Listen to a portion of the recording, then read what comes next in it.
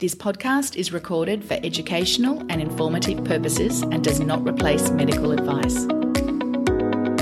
Breastfeeding, Lactation and Motherhood with Rebecca Tischler, founder of Milky Goodness, Australia's largest and most educational podcast covering all things breastfeeding, lactation and motherhood. Rebecca Tischler here, hoping that between the tears and laughter of this podcast and with what I've learned since becoming the founder of Milky Goodness, we can help to educate you in your beautiful journey and help ease some of the pressures around breastfeeding, lactation and motherhood. Okay, let's jump in. Hello and welcome back to our newest episode. Keryn, thank you so much for being here today with us again. Thank you for having me. Wonderful. So we have a really good topic ahead of us for today, one that I'm really excited about. So Latch and Learn Together, your comprehensive guide to attachment. So as the title says, we are going to cross over everything to do with attaching a newborn baby. Now, for me personally, having the correct attachment during my breastfeeding journeys it played a massive part in a successful breastfeeding journey. So I am really keen to hear your experience with new mums, first-time mums, or even second and third-time mums, and how the latching and attachment plays a pivotal role in a breastfeeding journey. Absolutely. It's a topic that I spend a lot of my time teaching and also learning myself. And the reason that I say learning myself is because every baby and every mom is different. So while there are a lot of kind of tips and guidelines that I will revert back to and try and encourage, there is a lot of times where I'm like, oh, that's okay. That's actually working better. Or, so it's really amazing to watch, a mom and a baby together. And that union is different to everyone that I've seen. So yeah, exactly. As you just pointed out, then every mother is different, every baby is different. And from one breastfeeding journey that you can have, you may find different things work for subsequent breastfeeding journeys. And even like when a mum comes into a mother's group or relays with another mother definitely in the same situation, this worked for me. What did or didn't work for the other mother. So it's about kind of picking up all of these little things along the way and learning from lots of people. And I think every mum kind of goes through the journey where they're like, oh, this is what everyone said would work and it hasn't. Yeah. But then this works. And so, But I think having having a range of information put forward and available to you to then try different things and determine this is what worked for me. Yeah, absolutely. And also knowing like what is not like what they don't want to see or what they, what could be kind of a sign of an early problem occurring is also good. Yeah. All right. Well, take us back to the very beginning. So obviously learning and having an understanding about attachment comes well before actually having a baby. So even listening to a podcast episode like this for anyone who is pregnant and planning to breastfeed, having that early understanding and education is really important. But let's say fast forward, we're kind of at the stage where bub is born and we're looking at attachment right from the beginning. Yes. Run us through how everything works there. Yep. So with attachment, I think it's probably important to mention is that it does, while breastfeeding is very natural, our body is, meant to breastfeed. We have all this beautiful hormonal response when our baby is born, and our baby instinctively has a lot of skill and is able to find the breast a lot of the time on their own. There is a component that usually requires some practice, a little bit of technique. And for every, we say dyad, so that's like a mother and baby combination. For every dyad, there's a different kind of level of which that technique needs to come into play. And, for some kind of very lucky mums and babies, they'll get a baby that just kind of gets on and off they go and they just kind of figure it out as they go, without too many problems. And then, for others, there are, kind of complications that might stand in the way. There might be a period of separation after birth for, unexpected reasons. And so these can kind of come into play and take away from that.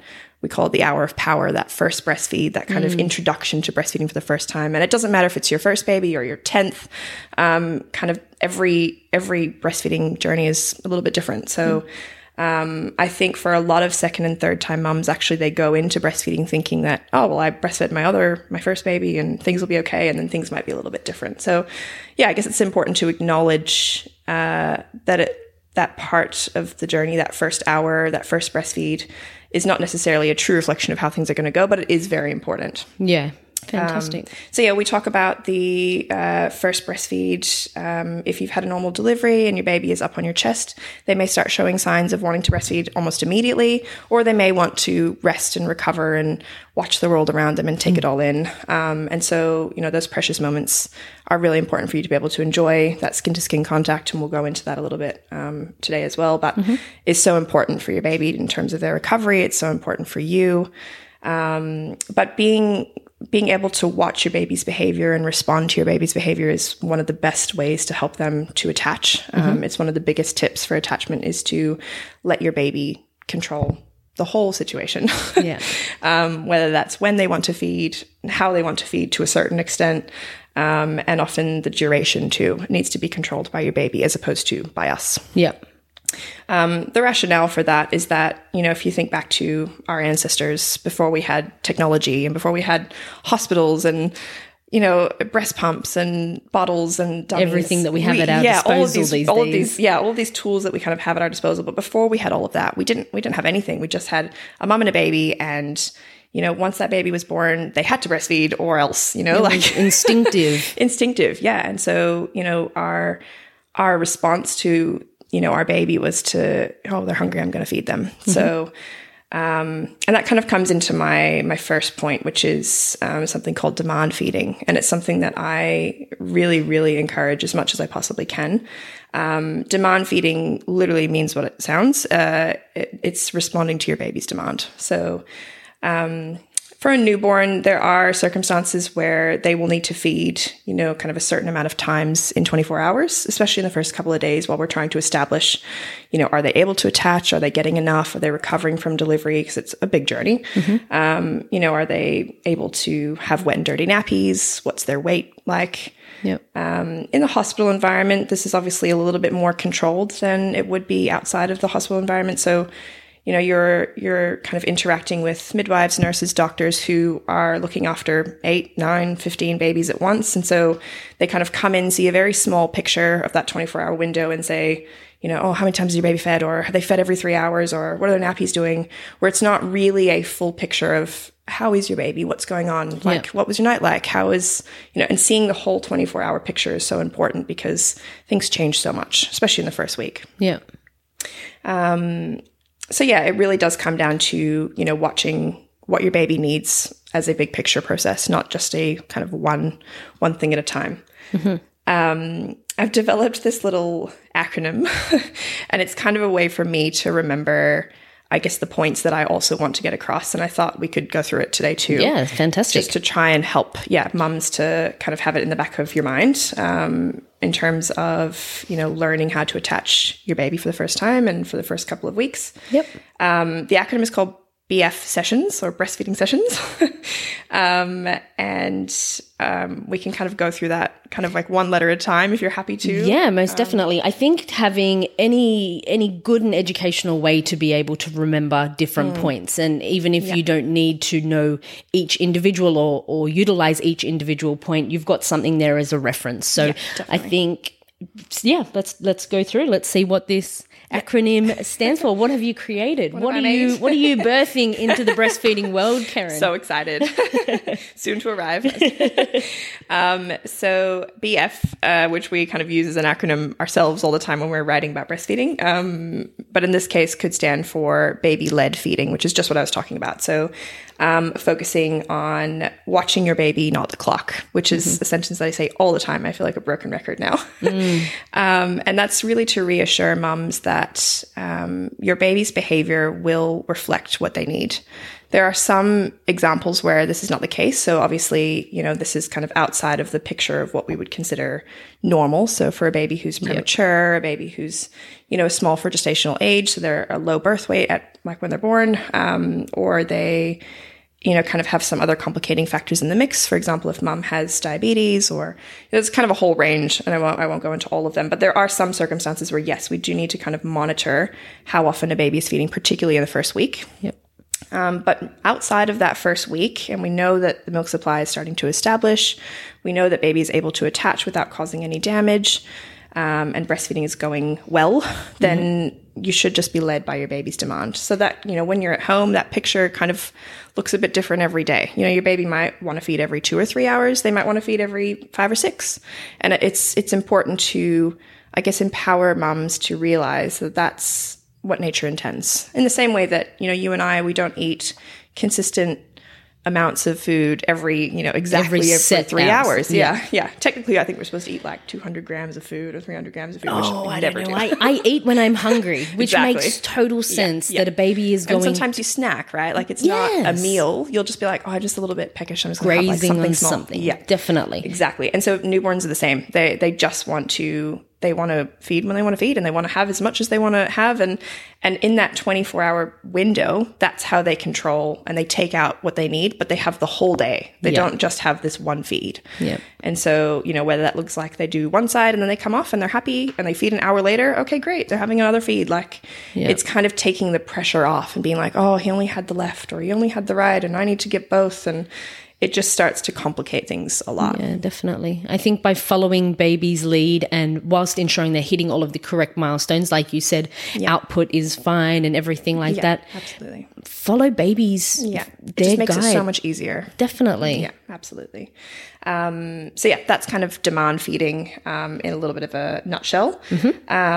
There are going to be obviously differences to every kind of 24-hour period, but usually the first 4 weeks, kind of everything's all up in the air. And they might feed really frequently. They might have big, long sleeps. Preferably overnight would be lovely. But Fingers crossed. Fingers crossed. I'm barracking for all the mums out there. Yeah. That's what we want. But in saying that, those overnight feeds, we've touched on this before. The overnight feeds are so beneficial and important too. So don't rule them out. If anyone is experiencing multiple frequent overnight feeds, number one, remember, it's not going to be like this all the time. Yeah, but number two, there are reasons, there are benefits to it. So do not feel that, your lack of sleep or your constant wake-ups are they're not a bad thing by any means. Yeah. And actually our body is intended to provide your baby with hormones and nutrients in order to help them dial down, which is a term I hear all the time and I love it. And that basically means to help your baby to settle and to learn to settle overnight. It helps to regulate their sleep cycle. So it's very important. Yeah. I will try not to waffle about that too. But All right. So now if we're going to look at attachment and making sure that attachment is done correctly, what are your key points to ensuring attachment is done correctly? Yep. So we'll start with our first letter of our acronym sessions. So that would be S, which is supported. So when I say supported, I am talking about physical support. You need a good place to be able to sit up and breastfeed, especially when you're learning for the first time, or just getting used to the technique of being able to hold and support a baby. A lot of new mums and new parents have not held newborns for long periods of time, and that confidence to be able to move and support their neck, it takes time and practice to feel confident. So being able to have a good place to be sitting up and comfortable breastfeeding, good back support is really important. If you think about once your baby is attached, they could be feeding for half an hour, they could be feeding for 45 minutes, longer, shorter, definitely. It just depends. But that's quite a long time to be sitting in an uncomfortable position, especially if you're leaning forward and you don't realize how much tension that actually will take. You're concentrating so much on trying to get your baby attached correctly at times. And so that tension does stay, and you have to do it potentially, every hour, every 2 hours for multiple times a day. Time. Yeah, definitely. I can remember myself getting really focusing on making sure that attachment was right, being in a position and then thinking, okay, Bub's on, good and feeding. Okay, well, now I'm stuck in this rigid position and I don't want to risk detaching them or anything like that. So yes, absolutely. Support and making sure you've set yourself up is really important. And just from a anatomical perspective too, if you are lying flat on your back, for example, your breast shape is different, right? As opposed to when you are sitting up and sitting forward. And so, if you're leaning forward and attaching your baby while leaning forward, and then now your baby's attached, okay, great, just like you said. And then now you try and sit back, you've just changed the whole latch. The breast shape has changed, everything's moved a little bit. So you run the risk of not sitting back and being really uncomfortable the whole feed, or you do change the latch and you got to go again. Yeah. So seems like really kind of rudimental, but it's so important. Yeah, Get yourself definitely. a really good chair, good arm support. I also bring a lot of when I'm kind of working with a mom and a baby feeding, I bring a lot of like soft items with me. Like I tend to find that breastfeeding pillows, and nothing against them, but they tend to be quite big and bulky and chunky, and depending on the brand and size and shape. Yep. But they tend to not be as easy to maneuver into like little spaces that you need under your baby. So honestly, save yourself some money if you need to and just bring some blankets, towels, anything really, just something soft. Okay. Particularly when you're positioning baby and you want to take the weight off their legs and their body, basically. You just want to be able to maneuver their head and concentrate on getting that positioning correct. So taking the weight off of their whole body with something soft is hugely beneficial. Yeah, fantastic. So yeah, supported. Next is E for early. So when we talk about early feeding, what I mean by that is offering your baby the breast as early as you can. When they are starting to show early signs of them being hungry, as opposed to crying. So crying is actually what we call a late feeding cue.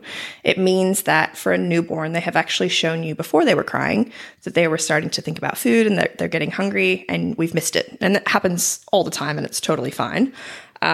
Especially overnight. You're not going to be watching your baby and watching for little movements and to see if they're hungry or not. You're sleeping. Yeah. You are catching up gotta sleep. on that valuable sleep. Yeah, exactly. So there are going to be times where you miss it, and that's okay. So, but it's just, I guess, kind of good to know that Being aware you can get of in early. Yeah.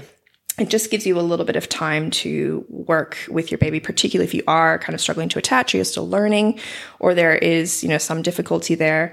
Having that chance to work with your baby while they're nice and patient and they're just kind of starting to think about food. Yeah, definitely. As opposed to screaming. I think it would be if you also notice over time, like if you identify the different cues that your baby shows. Absolutely. When you realize, then it's okay, I'm going to just grab that blanket and pop it here and get myself in that position. Get yourself all comfortable and ready. And exactly. It gives you that extra time. And every baby's different, just like you've just touched on. They're going to have different cues when they're hungry. So some of the early feeding cues that you might see are them turning their head side to side, or opening and closing their mouth, sticking their tongue out, trying to, eat the blanket if they're swaddled. When they're like lying on your chest, they might start lifting and bobbing their head. Which is very cute, actually. And you can kind of picture what that... Yeah. You've had babies, you know what they do. That's exactly right. And we call it the rooting reflex. So it's where they're like seeking the breast. So what I think is really cute is actually when dads are holding their baby or your partner is holding their baby and your baby starts looking for the breast on them. And you're like, I think he might be hungry. That's funny you say that. I actually was holding... I mean, this isn't quite newborn stage. This baby that I was holding the other day is about 6 months old, but I had them over my left shoulder. So they're looking around, but then started sucking on my shoulder. I was like, oh, Mum, you're not getting anything out of my shoulder, but here you go. Back to Mum. Mum will feed you. Yeah, I'm not the right person for you right now. Sorry. So yes, that's exactly what I mean. Those kind of early signs is the best time to start, getting, like you said, get into the right position, get comfortable, start thinking about starting a feed. So that's E for early. Can I just, interrupt you there. What happens if you look at Bub and you think, oh, I think I've identified that as an early feeding cue. I'm going to get ready to commence a feed. Yeah. You start that feed and they are simply not interested, or the feed doesn't really eventuate into a very long or very successful, or I say successful feed, meaning that it doesn't just be a short, really quick thing, and then determine, okay, they weren't actually that hungry. Yeah. Is anything wrong with that? No, happens all the time. And especially like right now, while I'm kind of talking about newborns and being able to respond to those early feeding cues, those cues may not be relevant once the milk is fully established, once you've got a baby that's, interacting with the world a little bit more. There's so much external stimuli that a newborn has to get used to.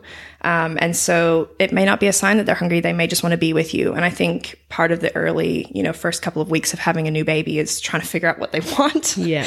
If I'm just being really bluntly honest, you're like, I don't know what you want. I fed you. Like the amount of times I can remember standing there scratching my head. You're changed. You're fed. You're burped. I don't know everything. Yeah. And you know how many times I even looked at my children and said, tell me what you want. What do you want?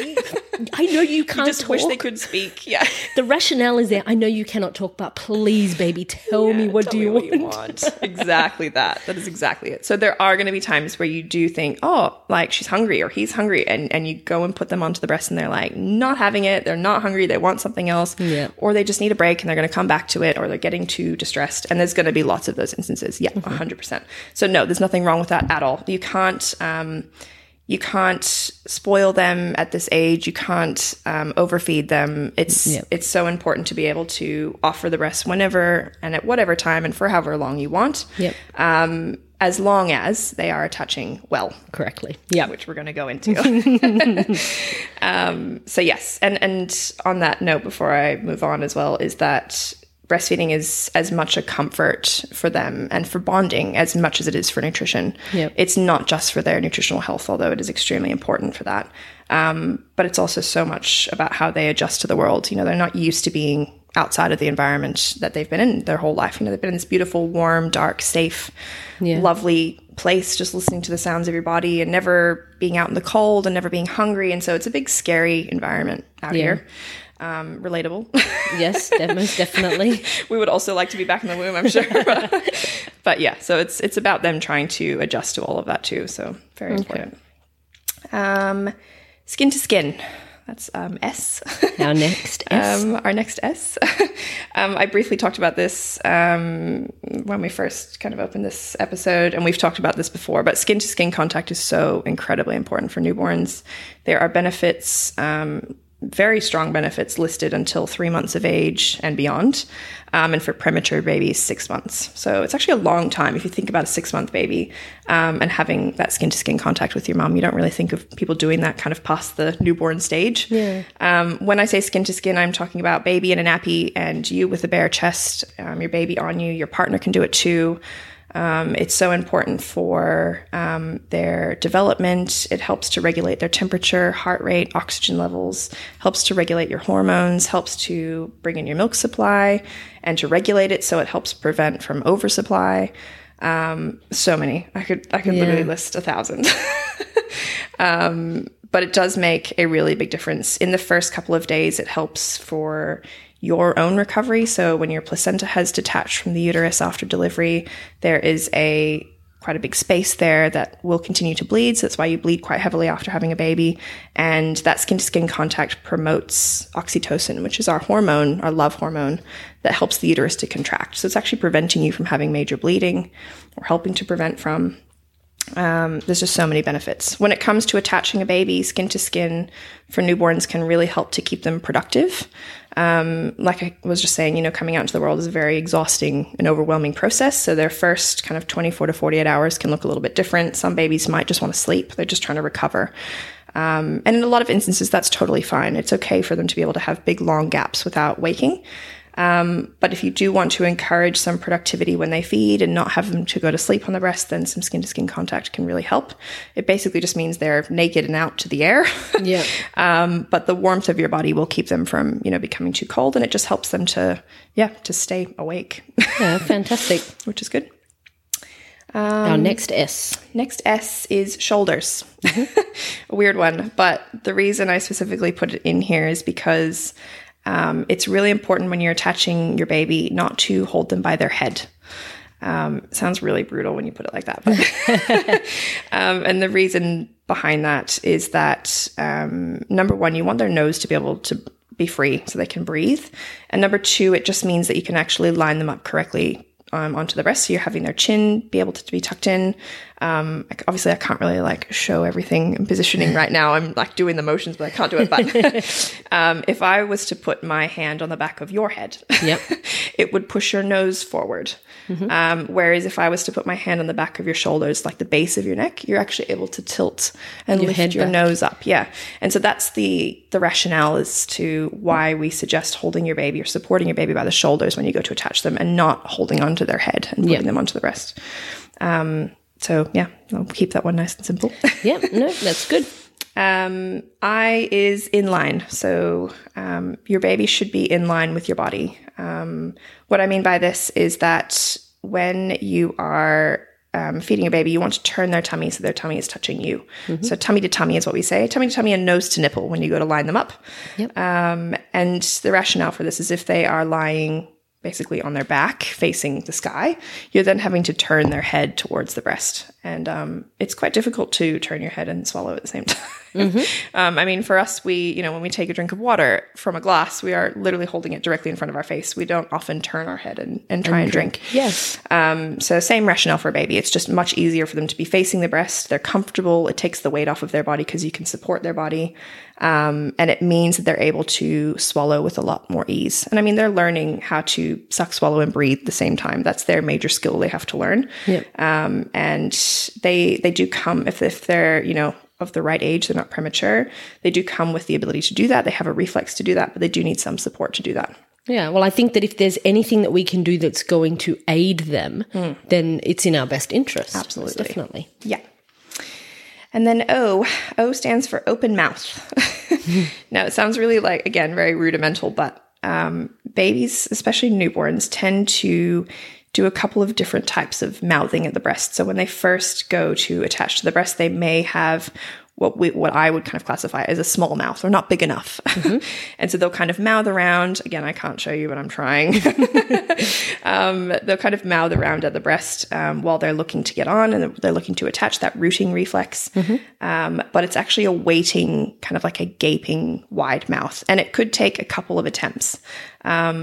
The reason behind that is that there are a couple of things you want to see. Number one, you want their tongue to be down and forward. So if they're crying, and again, this kind of links back to feeding them as early as you can. Yep. But if they're crying, their tongue is actually up and back into the back of their mouth. And so you can see almost immediately they're going to put your nipple into their mouth. Their tongue is in the way. Yeah. Yep. You need to be on top and at the back of that tongue. So tongue down and forward, mouth nice and wide so that you've got, let's say, real estate to work with, right?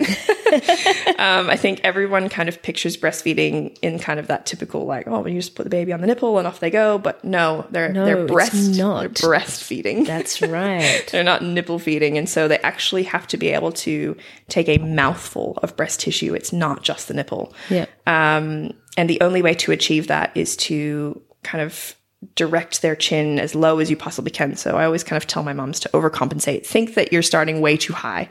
Start with a nipple at the top of their nose, basically, and you brush down across that lip. And they'll start to open a little bit. You ignore those. They're teasing you. Don't fall for it.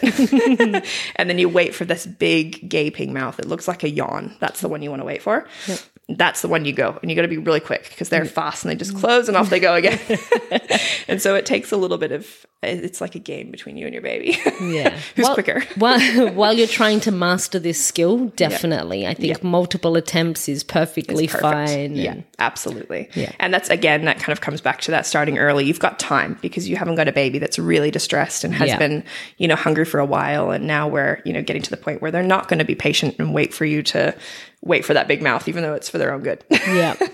And again, this is very much kind of focusing on your first couple of weeks. Like it's once you've kind of gotten into the swing of this, it will just come so naturally to you. It's not something that's going to be, difficult and like technique kind of heavy. You're not going to spend the next multiple weeks and months sitting here doing this. This is literally establishing correct breastfeeding from the beginning, the technique from the beginning, which I think is really important to highlight and mention, because the last thing we want is mothers to think, well, this is what the next, be really hard. Yeah. This is what the next 6 months, 12 months of my life looks like. Not. It is not. No. This is the beginning, first feeds, first couple of weeks, newborn phase. Absolutely. And it's also, and I love this example, and I've probably already said it in this podcast, I'm so sorry, but it's like learning to drive a car, right? Like your first time getting behind the wheel, like you're so overwhelmed by how the car even operates, especially if it's a manual. I'm not going to talk about my experience driving a manual, but I cannot drive a manual. But it's taking in all the road rules. It's learning how to brake properly without, hitting the person in front of you. Like there's so many kind of external like factors that are constantly like, it's an overload of information.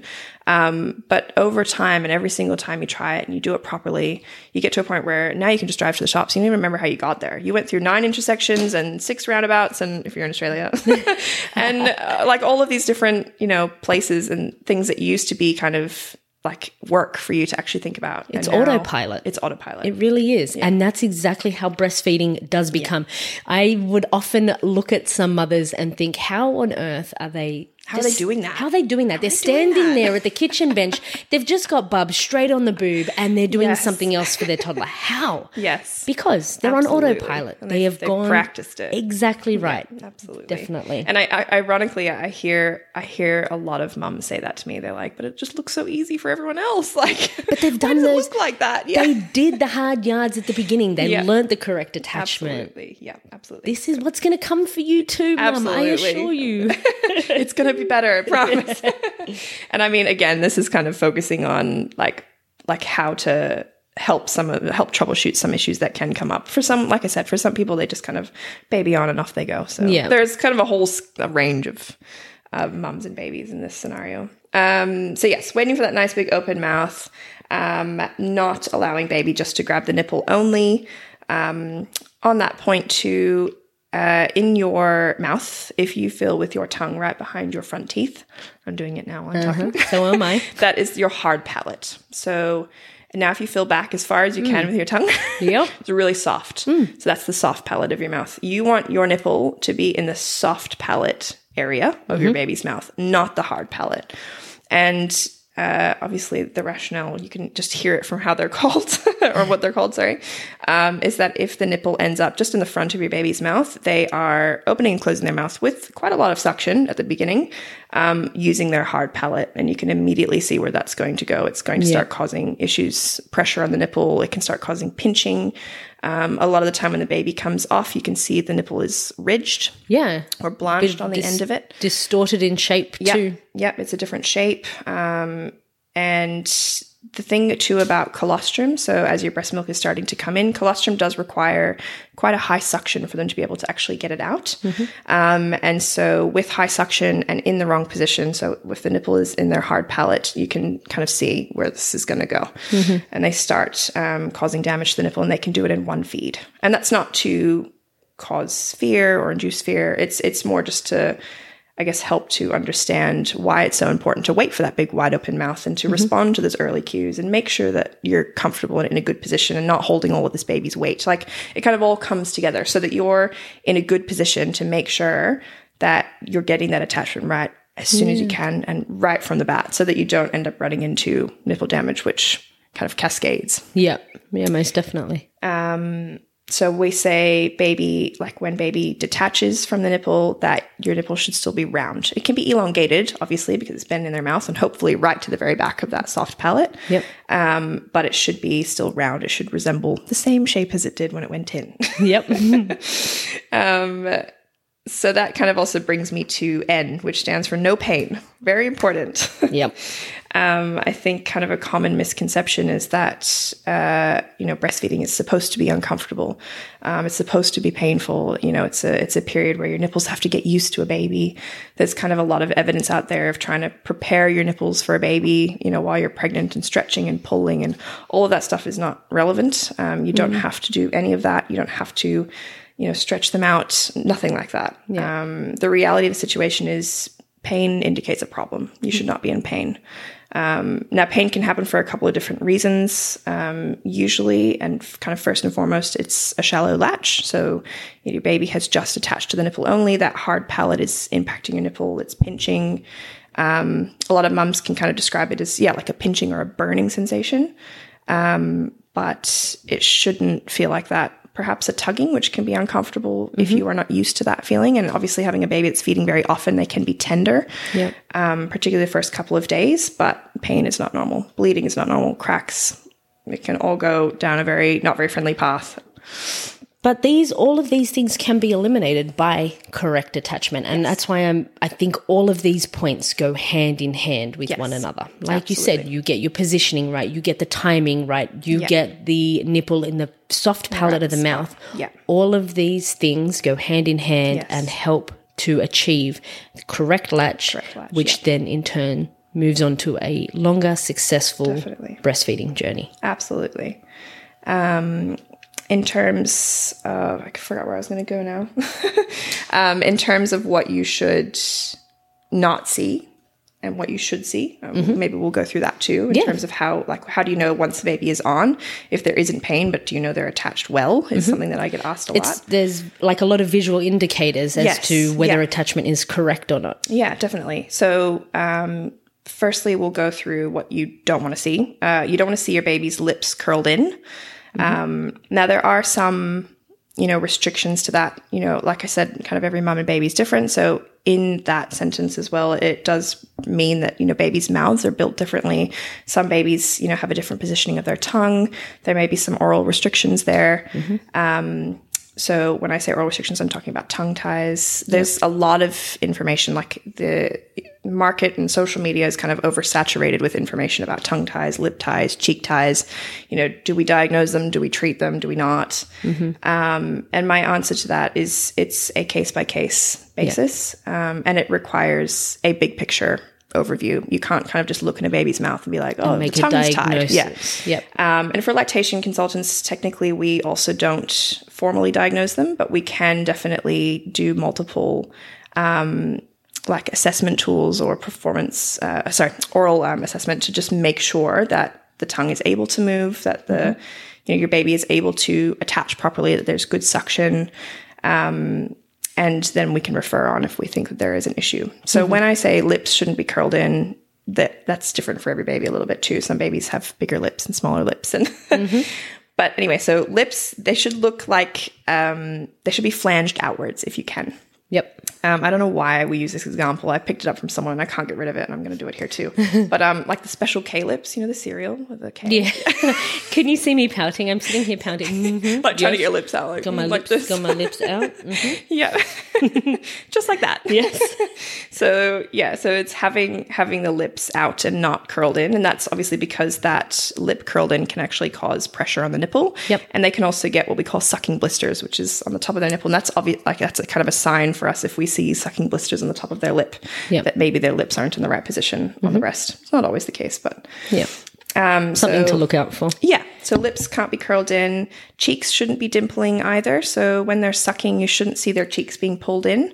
And that's just to do with how they're sealing onto the breast. So babies, when they are attached to the breast correctly, they don't actually suck in the way that we suck, like on a straw, for example. They actually use their tongue like a vacuum. So they vacuum seal the breast tissue in their mouth. It sounds really weird, but anyway, bear with me. No, it's definitely good to get an understanding and a visual to kind of visualize what's happening there. Exactly. Yeah. So they basically, once the nipple's in the correct spot, right in the back of the soft palate, they lift their tongue. Their lips are sealed around the breast tissue, and all they have to do then is just lift and lower their tongue, and the milk will flow, as opposed to that sucking motion that we kind of picture. Yep. So yes, no cheek dimpling. You shouldn't also hear clicking either. You can sometimes hear a baby clicking when they're on the breast. That can indicate that there is air getting into that seal somewhere. So whether it's when they let go of the breast and like everything is moving, or it could be, a sign that there's something that hasn't been diagnosed in their mouth. But yeah, it's an important thing to know. There shouldn't be kind of consistent clicking. Okay. Yep. Through a feed. Instead, what you should see is, like I was saying, that the lips should be flanged out. You should be able to see kind of a rhythmical sucking. Initially, for babies who are just getting colostrum, you might just see short, kind of shallow-looking sucks. As the milk starts to come in, you'll actually be able to see like a big, long sucks. They look like a wave. Again, I'm trying to demonstrate. I know nobody can see this, but you can. I can see you. But it's a very rhythmical suck, and it kind of involves all of their jaw, even like movement right up into their temples. It's a very purposeful suck. And you'll get to know as you watch your baby, feeding over time, you'll be like, oh, no, I know now he's definitely feeding what we call nutritive sucks. And that can also be accompanied by hearing them swallow occasionally as well. So yeah, wow. Yeah. That's some things to look for. Yeah, fantastic. So, Keryn, just go over your dot points again for me, your acronym. Yep. Break it down again for me. Yep. So, BF stands for baby-led feeding. So, that's your demand feeding. Feed your baby when they ask. And then sessions. So, S stands for supported. So, that's your back and arm support. E stands for early. Offer as early as you can. S stands for skin to skin. Self-explanatory. The other S stands for shoulders, so supporting your baby by the shoulders, not the head. I stands for inline, so in line with your body. O stands for open mouth, so waiting for the right mouth and the right timing. N stands for no pain, very important, or no pain and no pinching, whichever you prefer to remember. Yeah. And then S at the end of sessions, which is our last kind of point, and that is seek support. For myself personally, as a lactation consultant, I find that I'm kind of the last person to come in at the very end. Whereas, kind of if we had been involved at the beginning, we could have prevented a lot of issues before they get to this point. Even just us having this conversation just to kind of like as an introduction to some things to look for, just knowing what's not right, even just knowing that your baby's supposed to take breast tissue in their mouth as well, not just the nipple. A lot of people don't know that, and they kind of go into this journey thinking, oh, like you just put them on and everything's okay. And so it makes a really big difference to have that education to start with. And I think, it feels a bit self-promoting, but if we could get that lactation support out earlier and encourage mums to ask these questions before they have a baby, know what to expect, and, not be afraid to put their hand up for help in that first, couple of days when they're trying to learn this skill. Yeah, definitely. Is so important to prevent. Well, that's exactly what our aim and our hope and intention is, that we can bring that support and that awareness to different things such as attachment and breastfeeding. Definitely. And that, allowing mothers to know that they have a support network and there's options there for people to reach out to and ask the questions. So in saying that, in terms of the support, what would be your primary recommendations for different support for mothers? So when you're in hospital, it's kind of easy because there are people everywhere. You can ask your midwife, nurses, pediatrician. You can ask to see a lactation consultant in the hospital. You need someone that's got good experience with breastfeeding, and even just getting multiple opinions. I think for me personally, and having worked in a hospital environment for many years, there are a lot of different techniques and tips that we can kind of all implement, and we all practice and work a little bit differently. And again, because we've looked at so many different mums and babies, there are so many different ways to try and help. Some are going to work and some are not going to work. So it's important to try and have a range, like let yourself be open to, if you can, kind of a range of different options, because you might just find one that works perfectly for you and baby. I kind of tell everyone just to be a sponge, like just take all the information in as much as you can and just get rid of the stuff that doesn't work for you. Yeah, give it a go. And if it doesn't work, that's okay. Move on to the next thing until you find the thing that works perfect for you and Bub, and then you continue on that way. Yeah. And then when you get home, it really depends on whereabouts you are, where you've delivered. If you deliver in the public system or in this public setting, you will have kind of pretty good follow-up with a midwife who will come out to the house and we'll see you at home. They'll check your attachment. Again, keep in mind, they're only looking at kind of one feed in a 24-hour period, and that can just be so variable. So write your questions down. Don't be afraid to write all your questions down, ask them. What would you say to, in adding on to that, if you weren't sure how to write down exactly what's happening? What about videoing? Take a video. Yeah, absolutely. Like midwives love videos because we can actually see what you're experiencing. Like I had a mom the other day who brought me a video of a baby clicking, and she didn't kind of know that clicking is a thing, or she was like, what is this? Like, why is this happening? And I was like, I'm so glad I've seen it, because now I can tell you why it's happened. Let's investigate it. Yeah. So definitely makes a big difference. And especially because, the midwife may not turn up at a time where a feed is due. They may not see a feed. So it's good to have, a record. Yeah, fantastic. Definitely. So community health is a really good resource, and they can follow you, all the way through. They can refer you on if there are kind of issues that are ongoing and you're not sure, or they're not sure. And then your lactation consultants definitely too, obviously a big advocate. You might be a little bit biased. But if you're in Australia or New Zealand, you can use the Lactation Consultants of Australia and New Zealand page, which we will link. Which is find a lactation consultant in your area. So you literally just put in your postcode, look up how many Ks you want away from you, and you can find one that can either come to you or you can go to them, and they can actually come and see a feed and work with you too to try and troubleshoot those issues. I think that there are so many, for me, it's hard to kind of see a journey that's come to an abrupt end that could have, just with a couple of small tips and tricks and just to try a few different things, could have been so much more, beautiful. It could have been less stressful. It could have gone a totally different path. It's hard to see that. Most definitely. And I think that's so key in starting off a breastfeeding journey with knowledge and education behind you. It can make all of the difference. And in our, I guess in both our line of work, it's so hard to see someone who says, you know, oh, they've stopped breastfeeding or they've reduced their breastfeeds because of this. And it's something that we know could have been quite easily avoided, and what you would do to go back to that 1 week ago and help fix that feed to then see them continue on. Yeah, absolutely. I totally agree. It's really hard. I actually find it so sad when I hear stories like that. I'm so sad. Well, I hope that we, as a partnership, we can help them. That's exactly right. Bring them that range of education and support, and let them know that they're not alone, and 100%. Different things that they do experience are normal, and ways to overcome them. Absolutely. Totally agree.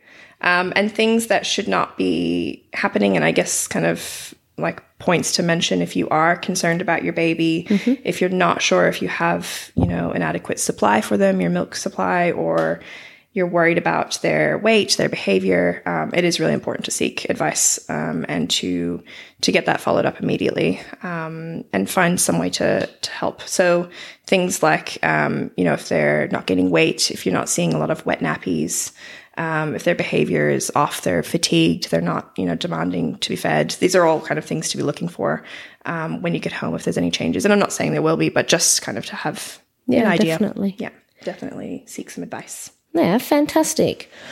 All right, Keryn, thank you so much for talking through the different stages of attachment and different things to look for during attachment. It has been definitely a great episode, and something that I think so many new mums will gain so much knowledge and experience and understanding from having these points highlighted to them. Yeah.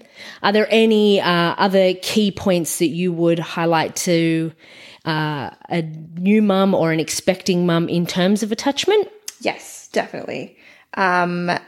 Just like some additional tips. Yes. I'm all for tips.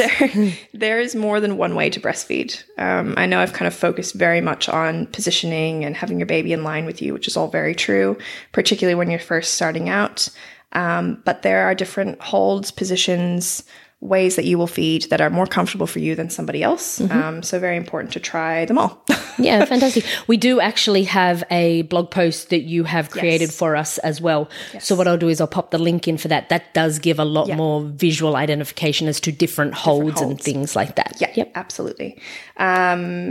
The second point that I'll probably mention is that, you know, while breastfeeding is natural, it is a skill. And we've kind of gone into this a little bit already, but, you know, it does take time to master, to feel confident with. And you've got to remember too, that your baby's also learning next to you.